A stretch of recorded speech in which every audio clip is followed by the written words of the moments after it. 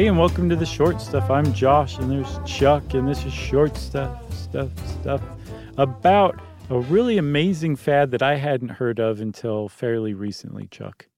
I somehow knew about this, and I'm not sure how. Huh. You think your mom might have worn a paper dress and told you about it or something? I don't think so. But we're talking about paper dresses. In the mid-1960s, the Scott Paper Company had a new product to promote called DuraWeave. It's basically mostly paper and then about 70% rayon. And it was sort of just like a little more durable napkin that they were super stoked about. Plastic was all the rage. I don't know what that has to do with rayon. Rayon's a kind of plastic, I believe. Is it? I believe it's like a plastic fiber. Okay, great. Yeah. Plastic was all the rage, like I said. And they said, all right, here's what we're going to do to try and market this thing. We're going to show how durable it is by making clothing, making some dresses out of paper. And it was literally just a marketing thing. And you like sent out like clip something off and mail it in, send in like $1.25 to get your paper dress mailed back. And then a few weeks later, you might have like a little red bandana print paper dress to wear around. And it went off like gangbusters. It just blew up. Like they had two dresses to choose from. Scott called the dresses Paper Capers. And they both were the same cut. They were like an A-frame, like mod mini dress. Yeah. And like you said, one was red bandana, the other is black and white op art. And for some reason, they just happened to touch a nerve. And like you said, it took off like gangbusters. So much so that Scott suddenly pivoted and started advertising in magazines like Mademoiselle for their paper dresses and got just a huge response from it. I think they sold 500,000 of them in the less than the year that they were producing these things. Yeah, and you may think, oh man, what a funny boon for the Scott Paper Company making all this money on these dresses. It was a marketing thing, so they sold them for so cheap they weren't really even making any money. They're kind of covering their costs because it was only meant to be an advertisement anyway. Right.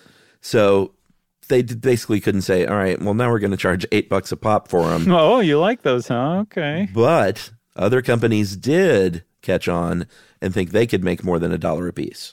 Yeah. So when I said Scott touched something off, which is a really weird way to put it now that I say it out loud, that's kind of an understatement. They've somehow managed to say, let's try this marketing thing. It'll be cute. It'll be fun or whatever. But really what we're doing is showing off how durable our DuraWeave paper line is. Like it's so durable, you can wear it as a dress. But they managed to stumble backwards into this, like the exactly where the fashion industry was at that moment. And then this burgeoning like kind of ethos or zeitgeist of popular culture just wanting everything plastic and disposable and just handy. And they put them together accidentally in these paper dresses. And I think that's, from everything I saw, that's why historians think it took off and became a fad like it did. That's right. And they were, I think there was about $3.5 million worth of these paper garments. And we'll get to, after the break, all the different kinds they had at the close of 1996. That's a lot of money in 1966. Right. It's a lot of money in 66. And I think the Wastebasket Boutique, which is one of the paper design houses, were making 100,000 of these a week at one point. Yeah. Isn't that nuts? It is good nuts. And we're going to take a good break and be right back. Man.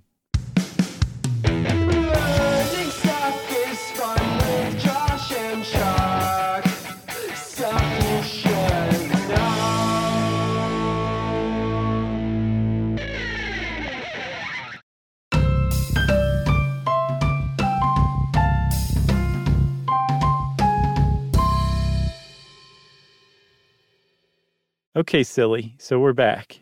We're back. You were talking about Wastebasket Boutique making 100,000 dresses a week. And one of the great things about these things, these paper dresses that were a sudden fad in the mid-'60s, is that they were easy to produce, which is how you could create like a new business to make them and make 100,000 a week. But that also meant that you could come up with all sorts of different designs for these things. They were really easy to print on because they were paper. And it really tied in nicely. I think another reason why they took off as a fad, because they came along at a time when commercialism was big in art, when pop art was becoming a thing, when op art was really established, like those big, bold, chunky, colorful, weird prints. All of these things were just ready-made to be printed onto a paper dress. That's right. If you think of Andy Warhol, then you're on the right track, because they had Campbell's soup dresses. They had Jolly Green Giant canned vegetable dresses. I mean, just literally look up, image search, paper dresses 1960s, and you'll see candy bars. You'll see the Yellow Pages. Like, you name it, kind of any graphic print that you could print on a poster, they were putting on dresses. Yeah, there was one, a big giant Bob Dylan face, which is pretty cool. I want to get that one. Richard Nixon had one, which is like the opposite of what the paper dresses were all about. Bobby Kennedy had one, which was much more in line with it. That Green Giant one I thought was pretty cute. It was the tunic that the Jolly Green Giant wore, that leafy tunic. That's cool. That's what the dress looked like. What else was there, Chuck? I could see these coming back now. If they were recycled. Right. If they were recyclable, biodegradable, all that stuff, I could totally see it. But that was one of the things. Like, nobody cared about that stuff in 1966. It was, you can put these things on, you can buy them for cheap, you can wear them a few times, and you throw them away.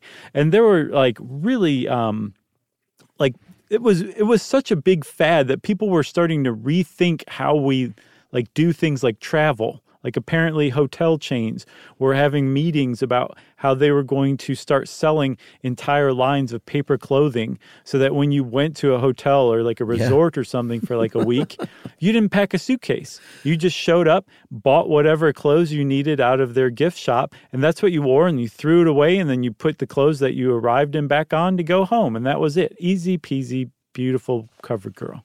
Yeah, it's kind of funny to look, like, every great idea in history has so many bad ideas attached to it. Right. I feel like people won't want to wear their own clothes that they shopped for and just for the benefit of leaving their suitcase at home. That one didn't take off. They did make other clothes, though. They made men's suits. They're kind of hard to find images of these, but I finally dug one up.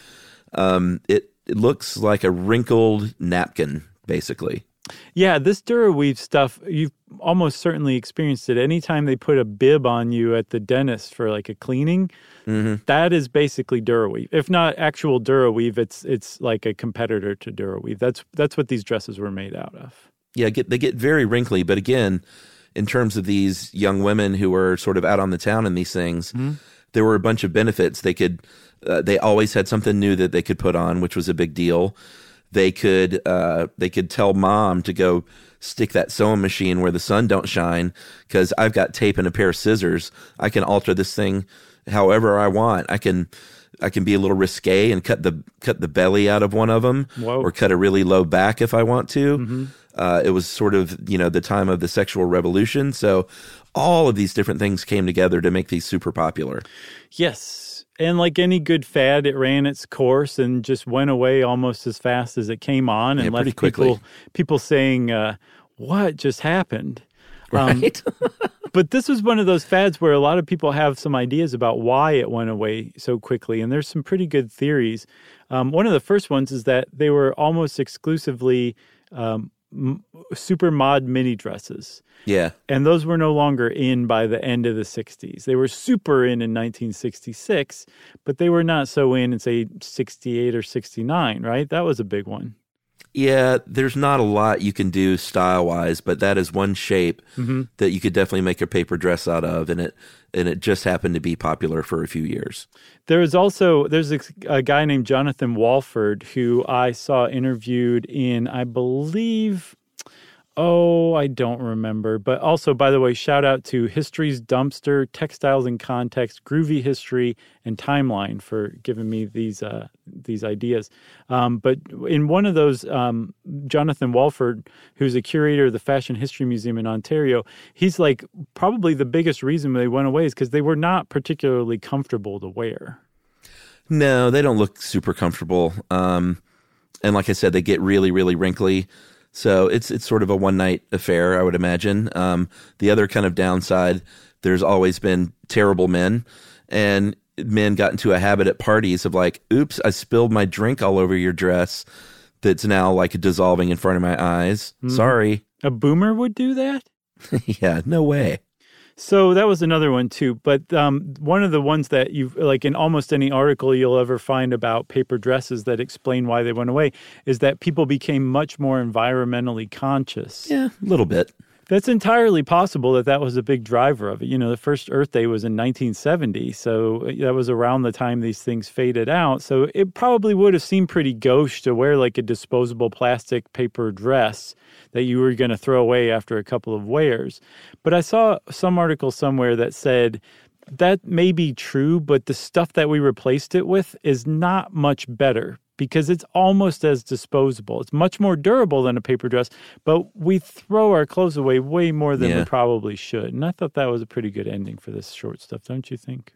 Yeah, and when we were talking about if they could do this today to make them out of recycled materials and recyclable, they would also have to do a comparison that said, by the way, the thing you're wearing had this sort of impact on the environment, by the way. Yeah. Well, look for Chuck and I in matching Canadian tuxedos made out of paper in the near future someday. And don't spill your drink on me.